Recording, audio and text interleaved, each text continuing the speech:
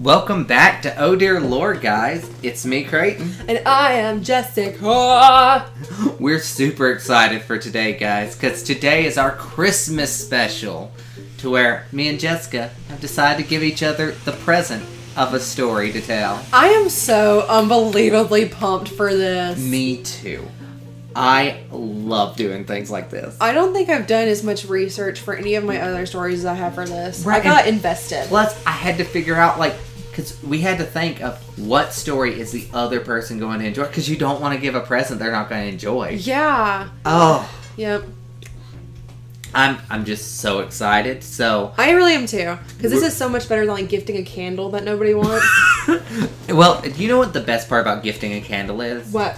I can always regift it next year to someone else. I didn't know what to get them. I think Saturday Night Live did like a skit about that. Actually, now that I think about it. They probably did. Gift a candle. Yeah, they did. Seriously. Oh, did they? Emma Stone was in it. That's right. Yeah.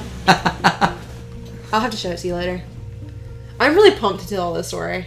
All right. Well, do you want to just dive into that? I want to dive right into it. All right. Well, let's dive in. Like, I am so excited. So I'm not into like murder mysteries that much. Like, I think they're fascinating, but like, as far as me sitting down doing research is just not something I would do. But Right. I got into this one. Can I guess at what it is? Oh, did you look at it? No, I didn't. Okay, what? Is it Jeffrey Epstein? Oh, well, no. That would have been too, like, you could have guessed that. Right. No, I've been into it this past, like, 2 weeks now. Yeah.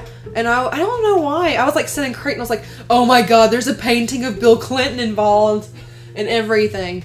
And Nate's like, and Nathan was like, could you get off the computer now? I was like, no, I'm cracking the case. And Nate's like, well, look, if you die, I'm sorry. I was like, okay. I loved you. I loved you, but I'm not going down with you. Nathan doesn't really care about any of that. He's okay with just living life. And you know, I like that. I don't. I want to know. No, like, I mean, I love that outlook on life. I don't have it because I can't just be content with life for some reason. My brain won't let me be. Well, I'm a nosy. I'm curious. Well, good, because this is the Halls Mills murder case. Have you ever heard of it? No. Okay, what's so weird about this murder case is that it is actually one of the most publicized murder cases in American history, and no one really knows about it. Really? Really. Like, it was... Whoa. Okay, just... It's so messed up. I was like, this is so bizarre. So, on September 14th, 1922, two young lovers out for a morning stroll in the New Jersey countryside would soon stumble upon a grisly discovery: the body of a man and a woman shot dead in a field. Okay? Okay, so I'm telling you, I'm getting so excited now. My hands are shaking. So, like, the body they were both posed in, like, a weird position. So, not only were they killed, they were posed. Okay, I'll tell you. So their feet were pointed toward a crabapple tree. His hand was placed under her neck, kind of like you're cuddling. You know how you lay on your lover's arm, like whenever you're cuddling? So, and then hers were on his thigh, and her legs were crossed. Let's get physical. Yeah, well, I kind of thought about the Black Dahlia, because remember, she was kind of... No, because she was just thrown asunder. Well, they said that she was kind of... It looked provocative, but I think they kind of threw it. But right. A lot of people questioned, was she posed? Which, I must say, it's really hard to tell. But also, if you're going to split a woman from her sternum all the way down to her vaginal region... Yeah. Probably not going to take time to pose her. Just saying. Who knows at this point, honestly. The man actually, you know how, like, people, you see a lot of times, like, cowboys, if they're sleeping, they'll put their hat over their head like they're trying to block the sun? Yeah. That was he also had his hat over his head. This is so it looked like they were sleeping It looked like they were sleeping at first glance, okay? But they saw the blood, and obviously that kind of... Yeah, that's what gave it away. And so... So both had been shot in the head with a .32 caliber pistol. The man once and the woman 3 times, which is so sketch, right? So after closer inspection, a police officer noted that the woman's throat had been slashed and had been hollowed out. As in they removed, like, the vocal box? As in they just, like, went to town her. Like they were making some sort of, I don't know. They went to town her. It was so hollow that you could see her spine. So they literally cleared out the trachea, this everything. This is a crime of passion. For sure. Okay. Hold on. What's sad is that this is not the most messed up thing. about this story. They took her trachea. How is that not the most messed up thing? Clearly someone hated her more.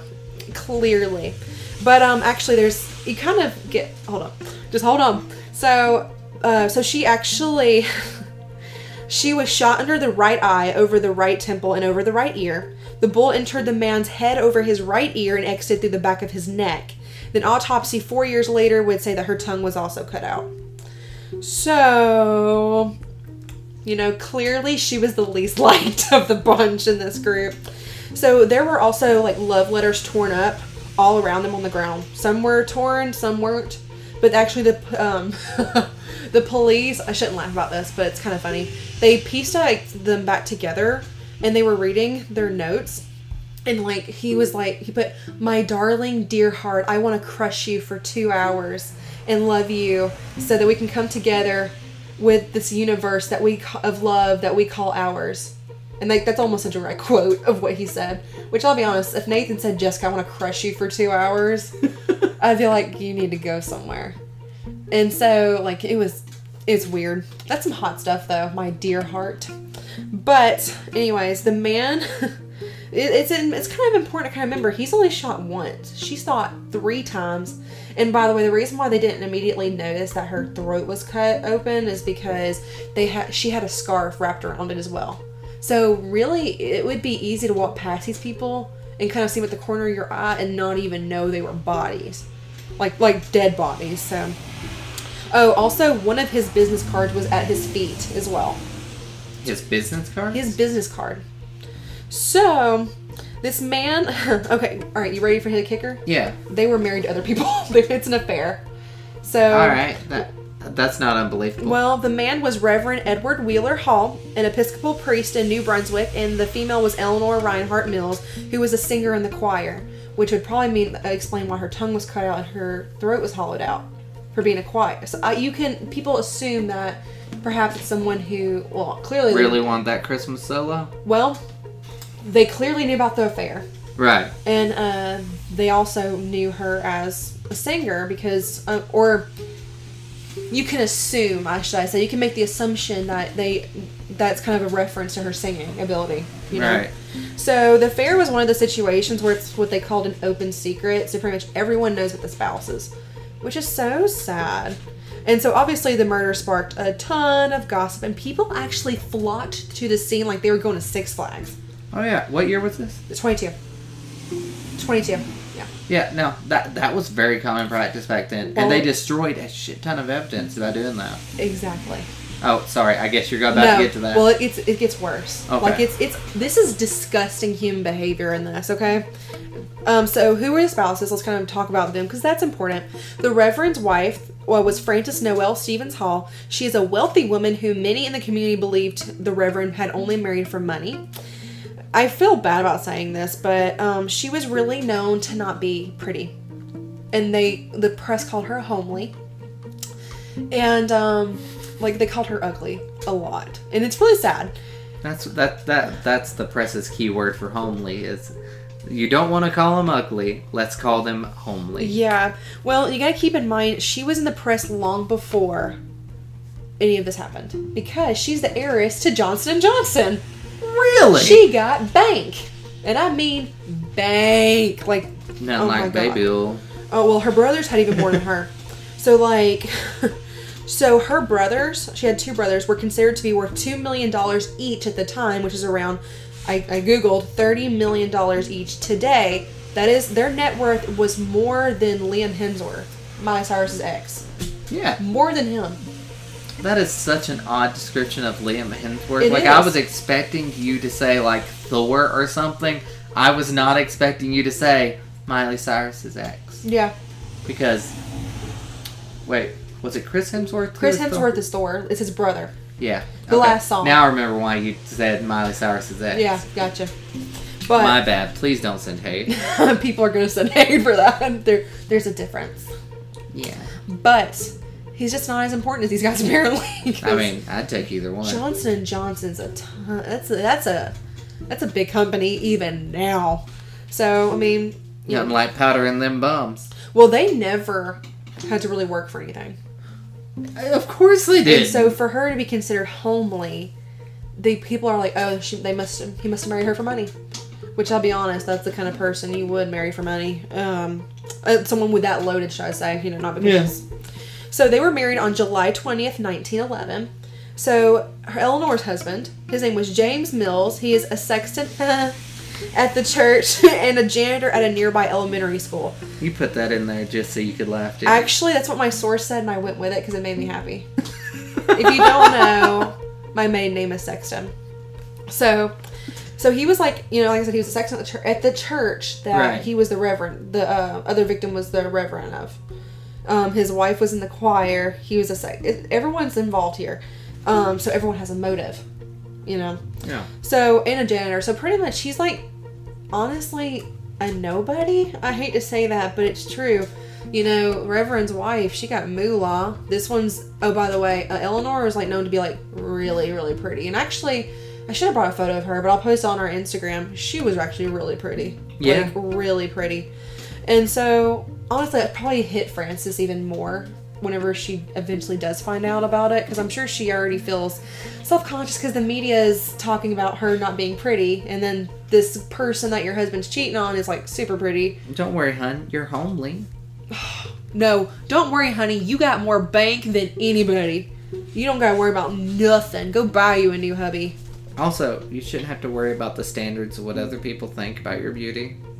Absolutely, because in today's society, now, she wouldn't have been considered that bad, really. Right. I mean, look at us. We're gargoyles.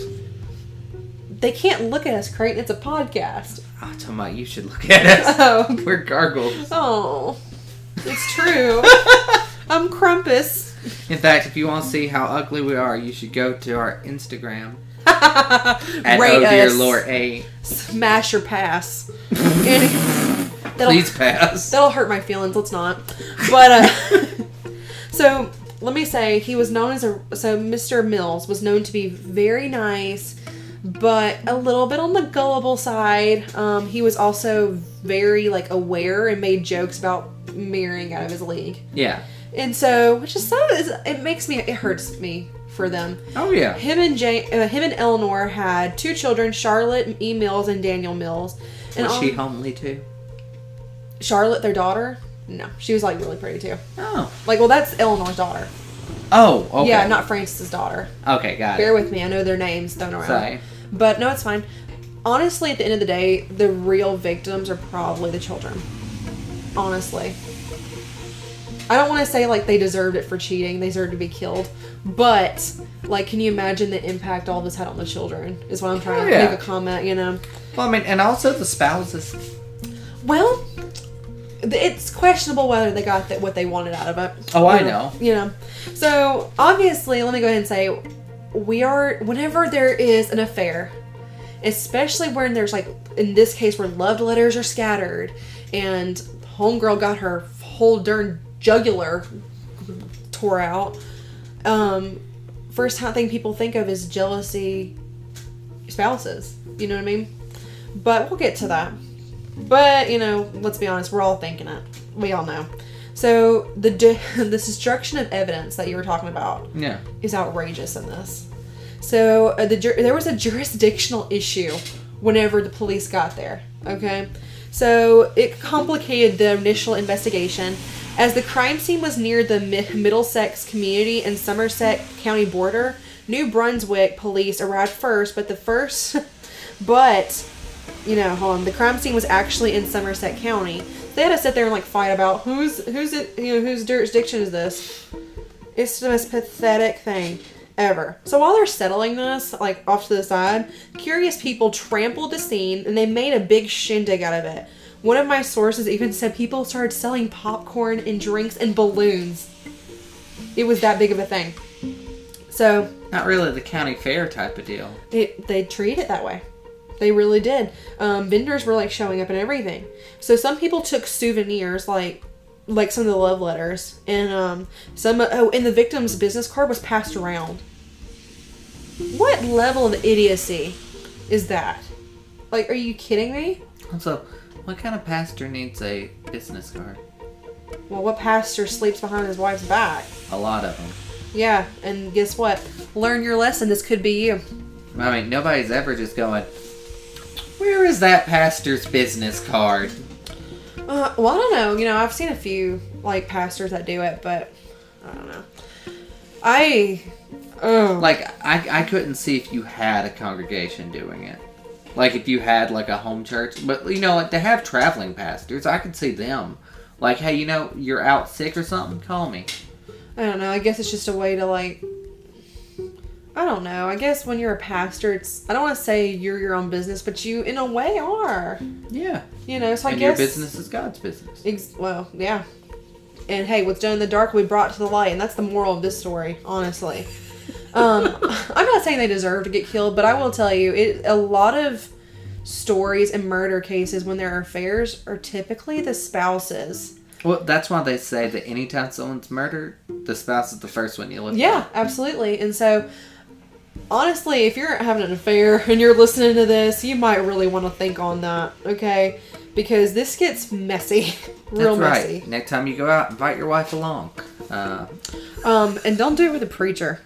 That's weird. That's extra wrong. Well, I mean, think about it. Who are they going to tell? The confession, I guess.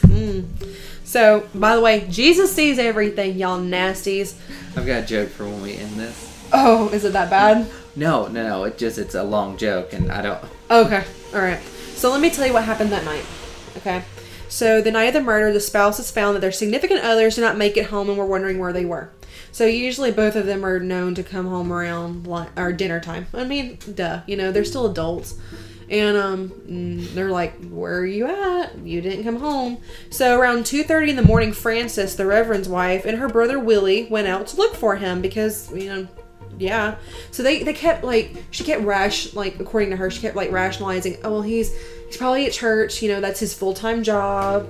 You know, sometimes he would be late. Usually he would let her know, but sometimes, let's say someone comes and they need real spiritual help. You can't be like, let me call my wife if they really need something. So she was understanding of that. But at 2:30 in the morning, you're like, okay, what's going on? You know? You should have got his spirit in line a long time ago. Well, yeah. Well, or at least at that point, be like, let me call my wife because you never know, you know? Yeah. So even in this time, that's sketch, you guys. So they looked at the church and around town, but did not find him. And her brother finally convinced her that they would look in the morning when we know, and that they should go home. Maybe he would turn up, whatever the case. Of course, we know where he was. So it isn't clear what Eleanor's husband was, you know, what was doing at the time. We don't know that if he went to look for her or anything. Sketch. Suspicious. So 2 days later, on September 16th, Did they not ask him? I'll get into that. Oh, okay. It's Sorry. really, it's no, it's fine. It's you're like, it doesn't make sense. So 2 days later, on September 16th, a young couple was walking down the town's quote unquote lovers lane. So in the Somerset, New Jersey, and that's where they found the bodies. Okay. So on Lovers Lane? On the Lovers Lane. Ah. It's even more damning. Like, you can't make this up. It's that crappy. Like, so she was wearing a blue dress with red polka dots, black silk stockings, and brown shoes. And which honestly, I hate that she matched black with brown. That's a thing that I hate. She had worn that's a thing I hate. She wore a blue velvet hat that was on the ground near her body, and her brown silk scarf was wrapped around her throat. I think I mentioned that earlier. Mm-hmm. Her arm had a bruise, and there was a tiny cut on her lip, which is funny because they cut her tongue out. I mean, I don't think that's the most concerning thing, but they made that point. But well, maybe they put that on there because it looked like her lip had been busted, like she'd been hit. Maybe so. Or maybe they nicked it on the way cutting her tongue out. Well, clearly they went through the throat, Jess. Like a Bolivian bow tie. Colombian bow tie. Honestly, this is really... A Glasgow smile. Yeah. Well, it's really... You know someone had like, this was severe. Someone was pissed off in the biggest sense. And to be honest, if they took out her trachea and all, they probably reached in there and just pulled down and pulled the tongue with it and cut out from there. Probably. But it says he was wearing a pair of glasses. There was a small bruise on the tip of his ear, and abrasions were found on his left little finger and right index finger. A wound was found 5 inches below his kneecap and on the calf of his right leg. His watch was missing, and there were coins in his pocket, and he was wearing a formal white crisp shirt. So obviously, they were dressed up for a date. Right. You know? So the couple found them. To be fair, most preachers dress like that. Just everywhere. Well, she was wearing her velvet hat. Oh, I didn't. I wasn't talking about her. I was just talking about the preacher. Like, he could have gotten away with it because he probably dressed like that most days. Maybe so. Maybe so. And you gotta think, this is the 20s, so, like, going to Walmart in your night clothes was, like, not tolerated. So, you know, guys were known for always having a hat with them. Yeah, I don't know. But they were on Lover's Lane. They got love notes. You know what I mean? They're positioned in a loving manner. This is really sick, honestly. That someone took time. Premeditated. It's and clearly they weren't as mad at him as they were at her. Which you can sit there and wonder. Well, I mean, the husband can be more mad at her, or the wife can be more mad at her. You can't really tell, you know. Well, you know, like a lot of murders that you hear about like this, both of them are just like beat to hell and back. Yeah. Because that's what you do. You're angry with both of them. They both cheated. Right. But she's... to have so much violence done just on her, and then he's got bruises. Only one shot too, and that's it. Yeah. That's it. Like, he would just get out the way. Well, and you know, it was never clear whether, like, she was alive when he died. Well, whenever they can tell that they died about, like, not long apart, but they can't tell if she was alive when they were, like, trying to hollow her out. Throat? Yeah. Or was she shot first? They couldn't decide that. Which, this is the 20s, and as much as we don't, like, we kind of take for granted here, like, in today's society as far as investigation goes, with the evidence being tampered with so much, and the fact that they didn't like, fingerprints were, like, new back then. Yeah. So they really can't give definite answers for a lot of this. And the closest thing that most of them had to a forensic scientist was the coroner himself, or the doctor who came out there. Right. Because the doctor would have more training than anyone else in that area. Well, what sense does it make? It took 4 years for them to be like, yep, cut her tongue out. Are you kidding me? Her tongue's gone. Yeah. And you just now are saying 4 years later, her tongue's gone. You said that it took them 2 days to find him, right? Yeah. The tongues are soft tissue that can sometimes be taken by birds and all. Well, they said the reason why they knew that they'd been dead for at least 24 hours because maggots were getting in. I didn't know if I was going to say that because I know that might be a little much. Sorry. That's part of it. It's part of it, but I don't know how our listener may handle it. But you're right. Obviously, the couple who found them, like I said, it's Lover's Lane. You know, they ran to the closest house and called the police, and of course, this led to the district issue and the damaging of evidence. And when I say damaging, like, there's nothing they can do at this point. Even though fingerprints were kind of newish back then, it doesn't matter now when everyone's touched the dang thing. Right. It doesn't even matter. And so this gets us to the pig lady. And I'm not referring to, like, the pig man that we discussed in a previous episode. Jane Gibson is her name. Uh-huh. So her son and her, William, lived in an old barn that was not far off from the murder scene. Like, not at all. Not even a mile away. So she raised hogs, and that's why she's referred to as the pig lady. And it's so unfortunate because she's literally just trying to help and give a testimony. But they called her the pig lady. So she told the investigators that her dog was barking loudly at 9 o'clock at night. So she went outside of her house and saw a man standing in her cornfield.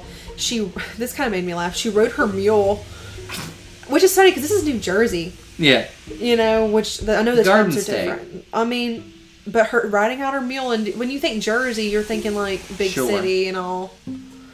I mean, but she rode her mule toward the Easton Avenue to approach the man, and as she got closer, she saw there were 4 people standing near the crabapple tree. And she heard gunshots, and one of the figures fell to the ground. We can assume dead. And so she testified that a woman screamed "don't" 3 times. Eleanor, you know. So she said she turned her mule around and headed back to her house, and then heard more gunshots. I'll be honest, I kind of thought it was funny. She was like, not involved. And she turned her mule around. I imagine, like, in the mental image I have of a mule doing a U-turn. Right. Oh, no. Well, she said, like, what's this going on near my yard? And then you're like, boom, boom. No. It's not my business anyway, you know? that kind of made me laugh. It shouldn't have, but it did. It also makes me wonder if she was close enough to see them, that you would have heard a mule running up behind you. You think maybe not with the killed her. screaming, but yeah, that's what I was saying. Or maybe it was the heat of the moment. I can't say. So it's important to keep in mind. So like, there's like there's 4 people she sees and only 1 woman. So keep that in mind. So she said she turned her mule around and she looked back at the tree and she saw a second person fall down, probably dead.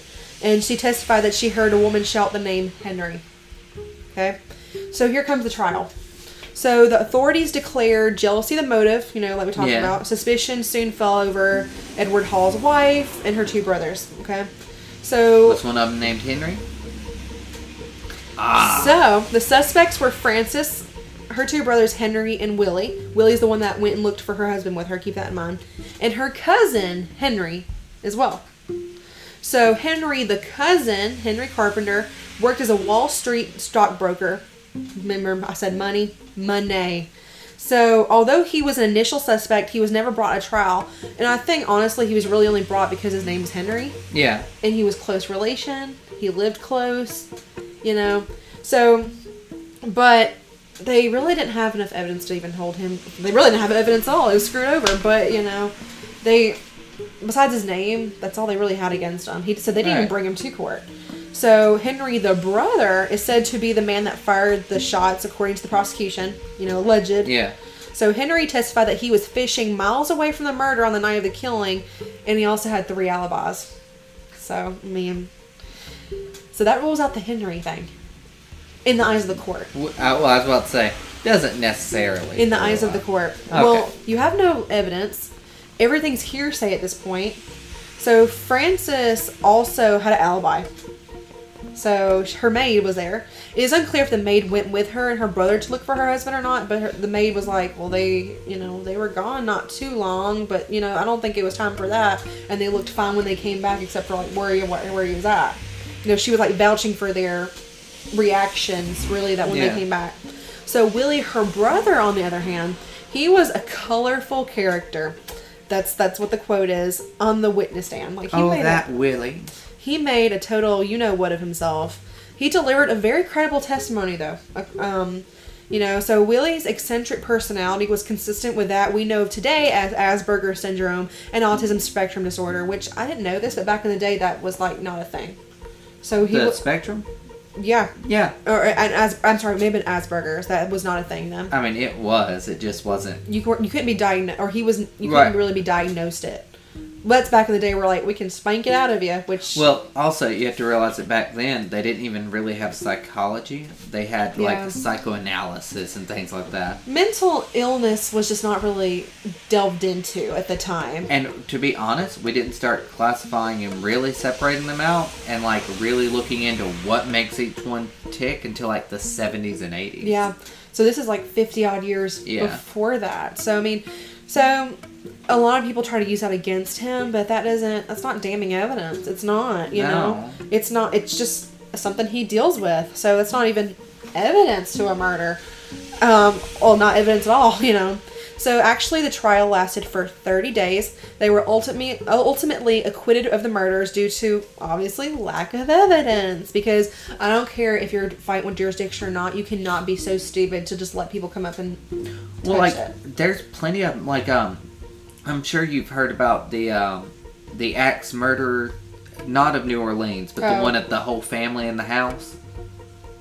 Probably. So, basically, I think it was like 7 members of the family and then 2 neighbor children in one night were killed with an axe. Like, somebody came into the house and killed all of them in their beds as they slept. But, the thing is, as the police were, like, investigating, they were letting people from the town come in and basically do a tour from room to room to look at the bodies. It's kind of like the JonBenet Ramsey thing. Just stupid. Why? By the way, when you said the axe murder, like the family thing, my first thought was Lizzie Borden. No. We should totally do like an axe murder thing episode. America has a lot of those. My cousin Tara, she's friends with the producer of the Lizzie Borden TV series on Netflix. Really? Mm-hmm. Yeah, I don't have those hookups. No. One day, Jeff. We're just two friends. One day when this takes off. There will be a show about us. Who do you think would play you? I say Tom Cruise. He'll be too old by that point. They will CGI him. Matt Bomer. I thought Neil Patrick Harris could be good for you. I just love Matt Bomer. I love Neil. First of all, who doesn't? But I was about to get offended because I thought you were saying you didn't. I was like, oh no. I was really offended. Neil Patrick Harris is like one of the most phenomenal actors alive at the moment. I want Helena Bonham Carter to play me. It's not going to happen, but actually Rebel Wilson or Melissa McCarthy would be a good me. Like, I think they would do really good Mays. I would go watch that movie. I would watch that movie 100%. Everyone would go. Oh, could you imagine, like, Tom Cruise and or Neil Patrick Harris or whoever beside, like, Rebel Wilson in front of a mic? Just. Who would you not want to play you? Oh. Halle Berry? I don't care about Halle Berry. Who is someone I hate? I hate Jennifer Lawrence. I hate her. She's stupid. Come at me. You can. I don't care. I don't care if I get hate for it. I can't stand her acting. Wow, this turned into a rant real quickly. Sorry. Moving on. Murder. Speaking of murder, so ultimately they were acquitted. So many people argue that there could have been potential evidence claiming that Eleanor's husband could have been involved with the actual killing. I mean, like we said, we don't even know what he was doing that night. Right. We just know that she didn't show up. Right. And so, like, first of all, it was not acknowledged in court about what James could have been up to that night. They didn't acknowledge it. They were like, oh no, it's the woman. Which, you know, we've had a discussion. With a brother named Henry. Yeah, with someone named Henry. Well, here's the thing. So, if someone screamed, they said they only saw one woman, or only saw one woman, and she heard her scream Henry. Well, there's no actual reason why Eleanor would even know Francis's brother Henry, or right. So that already is kind of odd, you know. And of course, when you hear shot, which then again, maybe she was so homely that they thought she was a man standing up there. Oh my god. She's not that homely, you guys. No, but maybe she was wearing like a trench coat or something that gave her a boxier frame. Maybe so, but she could have said hurry. I don't know. I'm throwing things out here, and she thought she said Henry. I don't know, but I don't know. So it is speculated though, and I actually really like this kind of theory. Mm-hmm. It is speculated that the height brought in more money to the local area, which. Especially it would bring more money if this heiress is behind the murders. Right. So if people were so morally corrupt to alter evidence for the sake of curiosity, who's to say that they wouldn't let her take the fall for it? And she didn't necessarily take the fall. So in their mentality, what harm was really done? You see what I'm saying? It's not like she suffered for it. Well, in their eyes, you know, she didn't suffer as badly as she could have. I'm sure she suffered. I mean, she's gonna go through some things. But. Whether she killed him or not, I don't want to say it's irrelevant because it is totally relevant. But even if she didn't have anything to do with it, that's something she's gonna have to. That's public humiliation. Not only finding out your husband's cheating on you, just like Lizzie Borden. Exactly like Lizzie Borden. So. With that being said, there could have been suspicion with the husband, but the idea was like pushed aside since he was technically a nobody to the press. I mean, you know, obviously he was somebody, but not to the big, you know, not to the broader world. It doesn't bring people. It doesn't sell headlines. Yeah. You see what I'm saying? So I guess we'll really never know for sure, but this is something really cool that really excited me even more. This story would inspire an author by the name of F. Scott Fitzgerald into writing The Great Gatsby. Really? And when I look back, I'm like, that makes total freaking sense. Doesn't that make me make you happy? That's like made me so happy. So let me ask you, who do you think did it? I definitely think that there's not enough evidence there. Even if they didn't tamper with it, there's still been enough evidence. We need his side of the story for what he was doing, and like. Does he have an alibi? Right. Everyone else had an alibi. Right. So, yeah. No, I'm gonna say that I don't think the wife did it. I don't think so either. But I don't think there's enough evidence to actually say, Jessica, I believe. Like, I mean, honestly, with that amount of evidence, you could go, I believe the flying saucer came down and hit them in the head and had to cover their own tracks. Yeah, but there is something important too, though. I forgot to mention this. So Willie, they said he had Asperger's and all of that. Well, he actually did own a .38 caliber gun. However, it was messed up. So they're like, well, he had one. Well, it was a mess. Like, it had to be fixed. So is that relevant? Yeah. And so... Really depends on how it got damaged. 38 calibers weren't uncommon. Right. So it's really... And they have no evidence to show that he used it. Or, recently. It seemed that it had been messed up for a while. But it wasn't brought in for evidence. That's even weirder. It's weird. It's just stupidly done. I really enjoyed that story, Jess. Right?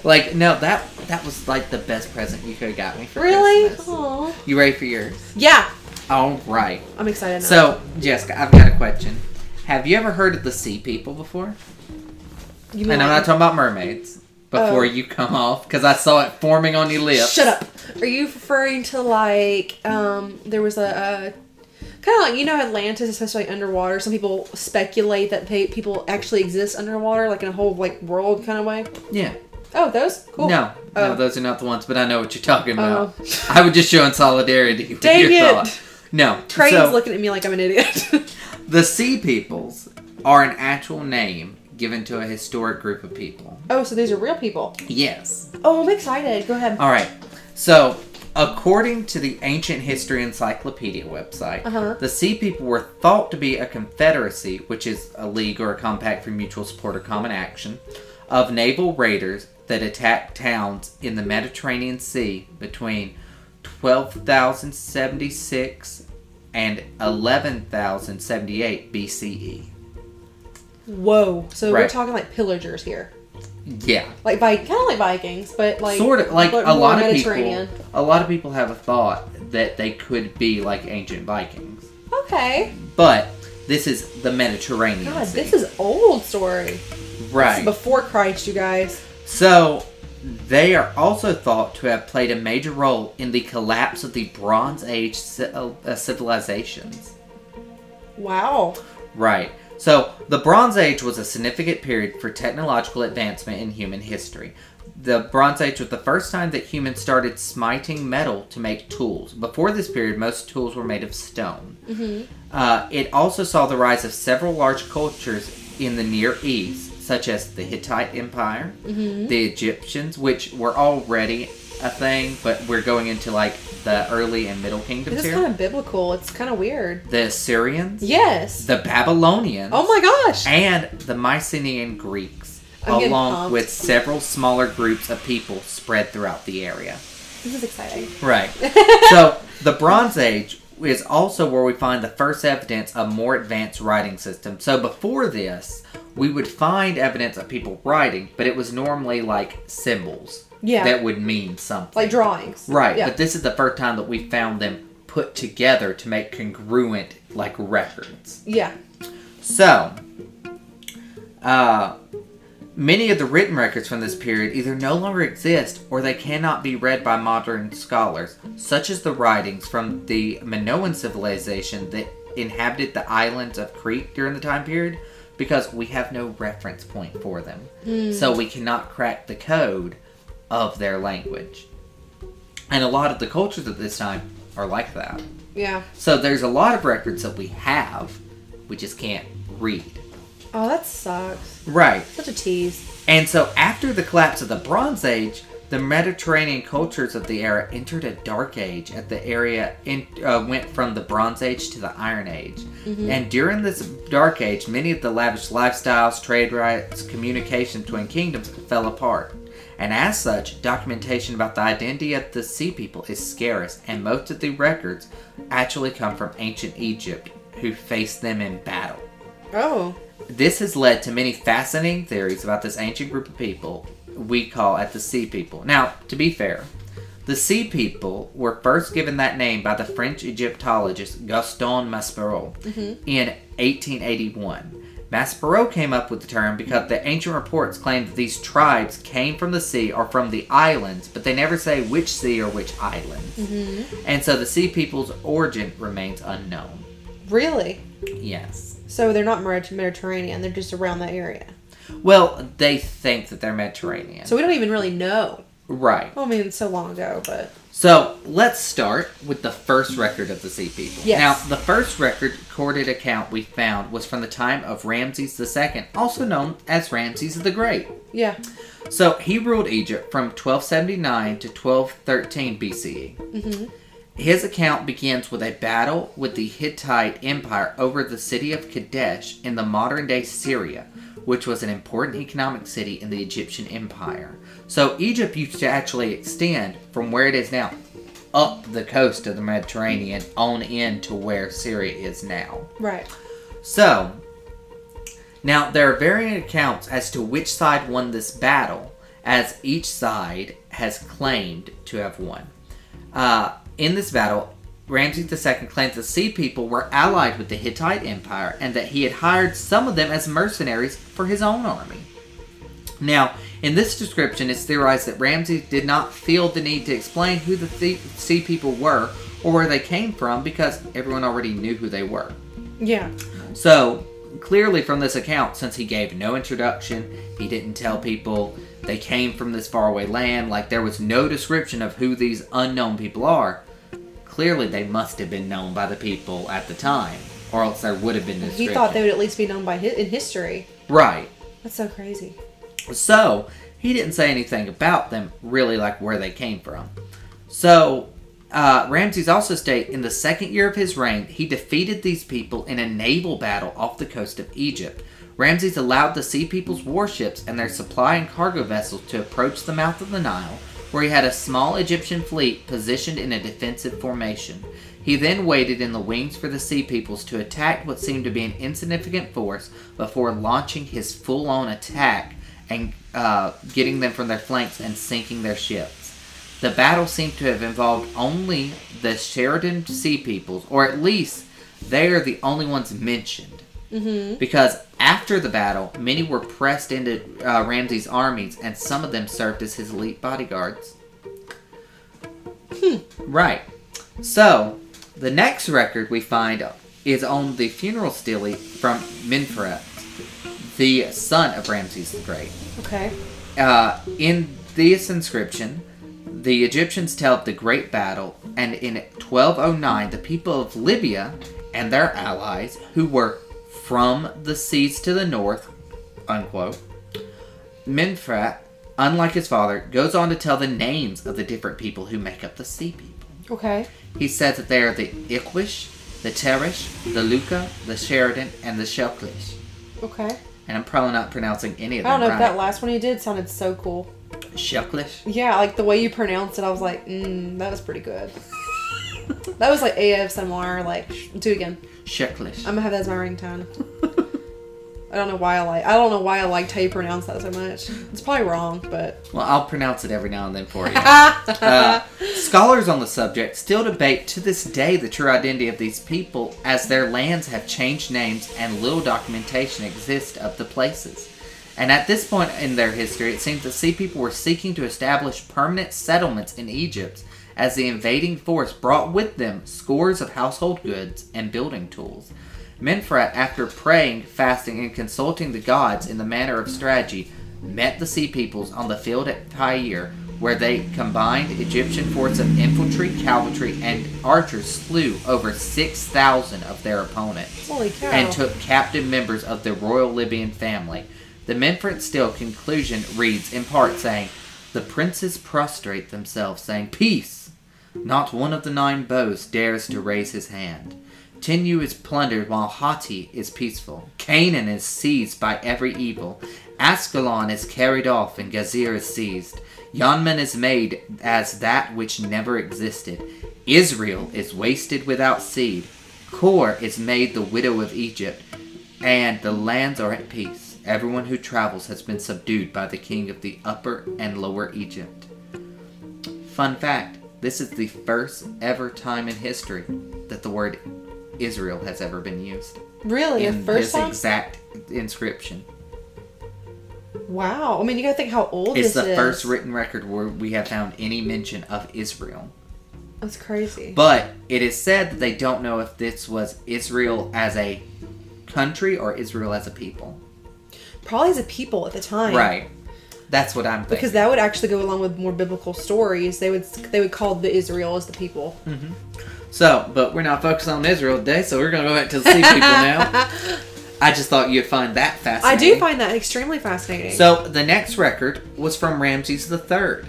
The Sea Peoples attacked and destroyed the Egyptian trading center of Kadesh, and then again attempted an invasion of Egypt. They began their activities with quick raids along the coast, as they had done in the times of Ramses II, before driving for the Delta. And now, here is a quote from the inscription. The foreign countries conspired in their islands. All at once the lands were removed and scattered in the fray. No land could resist their armies. From Hatti to Kode, to Carchemish, to Aswar, to Ashla, on, being cut off one at a time. A camp was set up in Amaru. They desolated its people, and its land was like that which had never existed. They were coming forward towards Egypt, while the flame was prepared for them. Their confederation was the Peliset, the Tijir, the Shoklesh, the Din, the Westlish lands united. They laid their hands upon the lands as far as the circuit of the earth. Their hearts were confident and trusting, as they said, our plans will succeed. Wow. So, the countries mentioned in the Confederation of Sea Peoples might be the regions of the Palestinians, which were the Peliset, which were also the enemies of the Israelites. Right. So this may be the actual time that they came in and started setting up their country. Wow. Right. Or the Tijurk, which were from Syria, it's thought, but no one's certain on this. Right. It is clear, though, that these were the same people, with some additions, who attacked Egypt with the Libyans in the time of the Menfret. In this invasion, as in the earlier one, the Sea Peoples were allied with the Libyans, and, as Ramses III notes, they were confident of victory. They had already destroyed the Hittite Empire, referred to in an inscription from the Hittite Emperor himself in 1200 BCE, and that's when Ramses III writes, they are coming forward towards Egypt. He would most likely be saying that they are advancing steadily without opposition. Although Ramses III had saved Egypt from conquest, the war was so expensive it drained the royal treasury, and the tomb builders at the village of Set Marah could not be paid. This led to the first ever labor strike in recorded history, where the workers walked off the job and refused to return until they are fully compensated. That's a mood. Yep. People don't really change, truthfully. They really don't. No, history repeats itself and historians repeat each other. That was deep. Yeah. That was real. That was too real. So, after their defeat by Ramses III, the Sea People vanished from history. The survivors of the battles perhaps assimilated into Egyptian culture, and no records indicate where they came from, and there's no accounts of them after 1178 BCE. But, for almost 100 years, they are the most feared sea raiders in the Mediterranean region and a constant challenge to the might and prosperity of Egypt. Please tell me that's not it.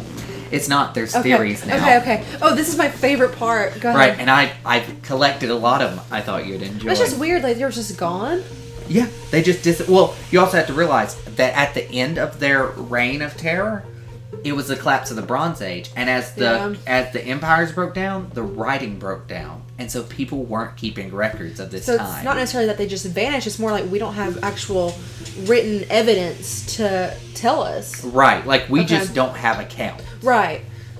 That sucks, man. So, oh no. For my theories, I started at Listverse, like I've done in past things. Oh yeah. And then I researched the Listverse things. And so I picked out my favorite theories. Oh, I'm excited. And I've added in one or two of my own. I already can guess one for sure. I'm sure you can. I'm sure. I have a meme in my head right now. So, the first ones, we're going to talk about the Sardinians. Sardinians, like sardines. Right. Well, see, and where this came from is where the very first Ramses II, he would talk about the Sharandans. Mm-hmm. They think that these are the same people. So, in the Mindu Habu, I'm positive that's not how you say that, a mortuary temple dedicated to Ramses III, there's carved in stone the most famous depiction of the Sea Peoples. Okay. So we have a picture, essentially, showing several battles. The relief closely identified the Sea Peoples with several different types of headwear. So they're thinking each tribe would have had their own unique headwear, and we went back and tried to match the headwear to other cultures around the Mediterranean. So the most striking group is depicted wearing horned helmets. Oh my gosh. It is commonly thought that these fighters belong to Sheridan, one of the 9 groups named by Egyptian records. Again, because most of the ancient Egyptians were mostly interested in fighting and defeating the Sea Peoples, they didn't keep detailed records concerning their origins. So, however, several researchers have concluded that the Sheridan people were from Sardinia. Specifically, the Sheridan are considered part of the island's Nargric civilization, a little-known civilization that left behind numerous stone sites, including towers, houses, and burial complexes. The Nargric people, so named because their stone structures, or Nargal, also left behind statues, including Bronze Age figurines showing Sardinian warriors wearing horned helmets.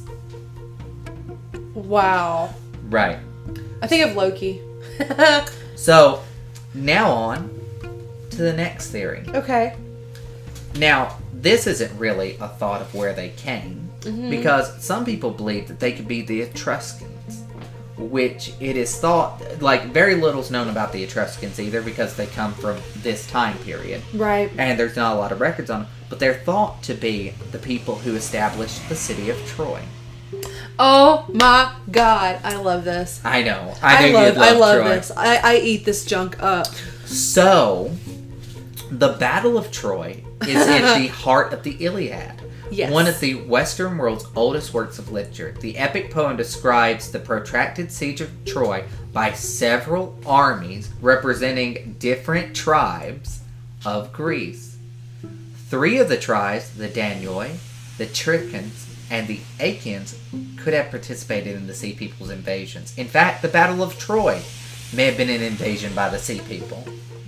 So, in the Great Karnak inscription and the Memphite stele, these Greek tribes were called the Dinian, the Tricker, and the Elquish, respectively. However, none of this is set in stone, even though the Aegean region certainly provided a majority of the pirates involved in the Sea People's Confederation. So, insofar as the Trojan War is concerned, many believe that Homer's poem is a fictional rendering of a real confrontation between a Greek confederation of soldiers and the native inhabitants of Troy, who may be the ancestors of the Etruscans. I've read on that before, where they were like, was there truth to some of his stories? Yeah. Oh my god. So, tantalizingly, the Tawagalwan letter, which is written by the unnamed Hittite king, which I mentioned before, generally believed to be Hasui III of the king of Alawa, an ancient Aleutian kingdom just south of Troy, speaks of an ancient incident involving Walusa. Okay. Specifically, the letter tells of a recent war between the Hittites and Aaron over Walusa. Many believe that Walusa, which belonged to the kingdom of Arswan, was the Hittite name for Troy, while Alawa was the name the Hittites gave to the Mycenaean Greek civilization of Asia Minor. This isn't mere speculation, because archaeological evidence recovered from western Turkey certainly points to the fact that Bronze Age Greeks developed city-states not far from the lands claimed by Hittites. So that's not even... I would consider that almost fact at this point, then. Right. Yeah. And Troy has been found, so... Yeah, absolutely. I always think of Agamemnon and, of course, Achilles. Everyone knows Achilles. Fun fact, we can find no historical records for a king named Agamemnon. Really? Right. And then, of course, there's Paris, and then I can't think of the other one's name. Paris is the one that took Helen. Right. She became Helen of Troy when she married. Paris of Troy. Yeah. And Hector, his brother's name is Hector. Hector's the one that Achilles, like, dragged around the outside of Troy to be a turd because, you know, why not? You know? Yeah. Alright, so are you ready for the next Okay, yeah, theory? sorry, yeah, I got excited. Go ahead. Alright, so the next one is the Minoans. I talked about them earlier. Yeah, you did. So, although a majority of the sea peoples may have come from the Greek mainland, it's been speculated the island of Crete, which was then home to the powerful Minoan civilization, also produced raiders who participated in the conquest of the sea peoples. At times, Crete has been connected to Jakir and the Peliset peoples, both of whom were lumped in with the Sea Peoples Confederation by the ancient Egyptian war authors, which would mean that if this theory was correct, it's possible that the Minoan civilization, our descendants from it, wound up settling Palestine. What? If the Peliset people were from Minoa, and they settled Palestine, that would make them the same people. Huh. But prior to the late Bronze Age collapse, the Minoans traded widely with the Egyptians and the civilizations of the Levant. Furthermore, the Armenian letters of Crete, which is called the Caliphate, is included as one of the great regional powers that suffered under the constant attacks of sea peoples. That being said, Minoan pirates, along with the Venetian colonists who had settled both Crete and Cyprus, don't know why I said it weird. It's okay. May have joined the sea peoples to capture livestock, booty, and slaves. Livestock, what, and slaves? Booty. A bounty of variable treasures, Jess. I'm sorry. When you said booty, I was like, I'm sorry. I told you I didn't have much sleep. I'm sorry. It just made me laugh. Go ahead. Sorry. They're getting that booty. History is fun. I know. It is fun. This is cool, but when you said booty, I was like, Shikleshi. Anyways. How do you spell that? It's S-H-E, she, K-E, L-E-S-H-I. Shikeshi. I love it. Why do I don't know. I don't know. I'm gonna have a kid named Shikleshi for that. Now, there is another theory. Okay.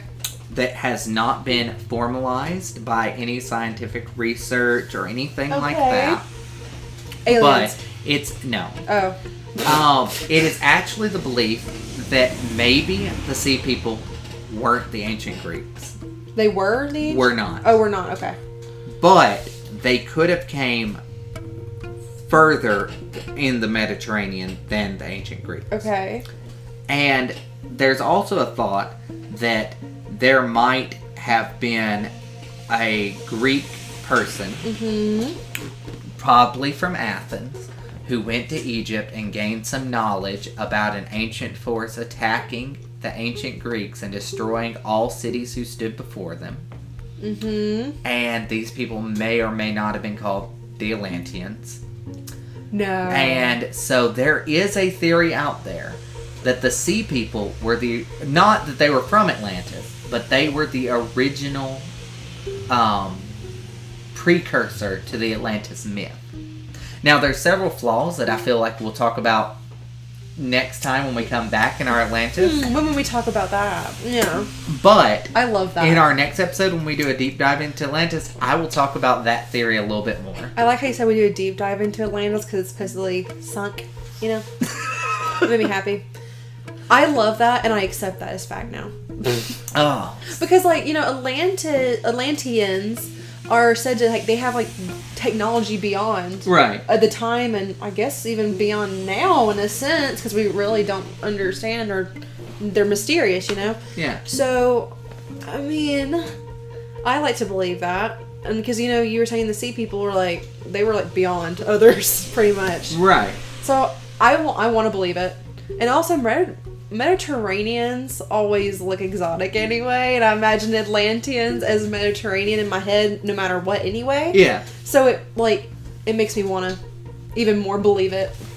Yeah, see, I tried to compile all the theories I thought you'd love. That made me very happy because I love the stuff that's probably not true, but I want it to be true kind of things, like aliens. I love the Atlantis theory. I love it. I adore it. I want you to know that I was trying to figure out something that would tick all your boxes. At one point, I even put into my search engine, I put the sea peoples plus Bigfoot. Like, just to see Did if you anything really? popped up. Nothing popped up. There is no connection. I was like, well, I guess we'll have to wait for another episode. Well, I already knew you knew you knew what you were doing whenever you're like, Jessica, it's not mermaids. So I was like, oh. So you know what I was going to think about it. I love that. I saw the letter M forming on your lips, and I was like, Jessica, it's not mermaids. I was literally about to say mermaids. But when you say sea people, when you say that, I think mermaids or like Lost Colony that I was kind of trying to talk about, and that's what I meant, like Atlantis. Right. I love that. I accept it as fact. That's it. Yeah, I want you to know that's all there is. That this whole thing started because I knew you left Atlantis, and I was like, I was listening to a documentary a little while ago. Were you? Yeah. Oh. And like before we ever decided to do the present episode, I had watched the documentary, and they're like, there is a theory on it that this ancient group of people called the Sea People could have been Atlanteans, but they gave no more information. So I was like, let's do some research into that. And I was like, once I started going, and once I found like the Battle of Troy, I was like, oh, I'm on to something now. I just ate that junk up. I love that stuff. I loved the Odyssey. I love all that stuff. Right. Oh my god. Like Polyphemus. Oh my god. I love that. That was fun. This was so fun. I know. I think this is one of my favorite episodes. Yeah. Hands down. Yeah. It has to be. And we've had so much fun doing it because we were purposely searching out the thing to make the other person just go, oh my god! Oh my god. See, I was like, oh man, okay, that's cool. And then when you said Atlantis, I was like, what? No, you should have seen your face when I said the Battle of Troy. I love it! Because your face did this, you went... And I know that y'all can't see it, but it was just a moment of sheer surprise. We may have to make a video, Jeff. We should. Oh, man. Honestly, we should do this more often. Oh, yeah. I'd love to, because they're not related. There's no, like, correlation. But it was so fun. And I ended up actually liking something that I don't usually like. Or something I'm not into. Wow. And I learned something today. I know. Learned a lot of fascinating things you can now talk about around the office. It was biblical. It also had, myth and legend. Right, and I want to go into, and the worst part is, there were so many side stories to this one that I really wanted to go into, and I'm like, no, Creighton, you've got to focus in on the sea people. We'll go back. We'll have to go back. Yeah. We'll have to. Some of the biblical ones, I really want to go back and look at them. I want you to go into them. I want you to, because, so I was blessed enough to get to go to Rome before, and then so I got to go see some biblical things, and ever since then, I have, this massive fascination for, biblical history. Yeah, I do. Well, so often I think that we forget that the Bible, two things can exist. The Bible and history can go together, just like the Bible and science can go together. Right. Well, see, and here's my thing. When people take the Bible as the literal word of God, because it is. It is like God speaking, but God spoke through people, and people aren't perfect. Well, we have a King James version. Right, and so, I think you have to take that into account, and you have to realize that the first part of the Bible, a lot of that recorded, Adam and Eve, that is a verbalized oral history. Right, well, Moses wrote most of it. Right, yeah. All the way down, and, even gives you a whole, family tree of people without really giving you much context as to whether they were important, whether they did anything. Yeah. There's literally a long section about so-and-so who got this person. The son of Adam, Seth, the son of Adam, who gave birth to Abram, and the son of Seth. Forever. Yeah. But this was so fun. I really, really, really, really liked this. Me too. Oh my god. I really, really, really, really, really, really like you. Sorry. Please don't. Aww. Whatever, hater. Right. Well, I think we've extended this one on long enough, though. Oh, really? Oh my gosh, yeah. Guys, thank you so much for sticking around. If you enjoyed this, let us know if we need to do more like these. I think we should. But oh, yeah. I definitely think that we should. I'm so pumped for Atlantis, so that means we get to kind of refer back to this. Right. And that was the perfect setup. When you chose Atlantis for our group project, I was like, okay, I hope you're ready. Because I already had this story typed up. So this is kind of like a taste of what we're going to kind of talk about. Right. So we'll catch y'all at the end of this month on New Year's. Oh my gosh. And have happy holidays, safe travels. We love you so much. We're grateful for you. And we'll see you in the new year. Bye. Bye.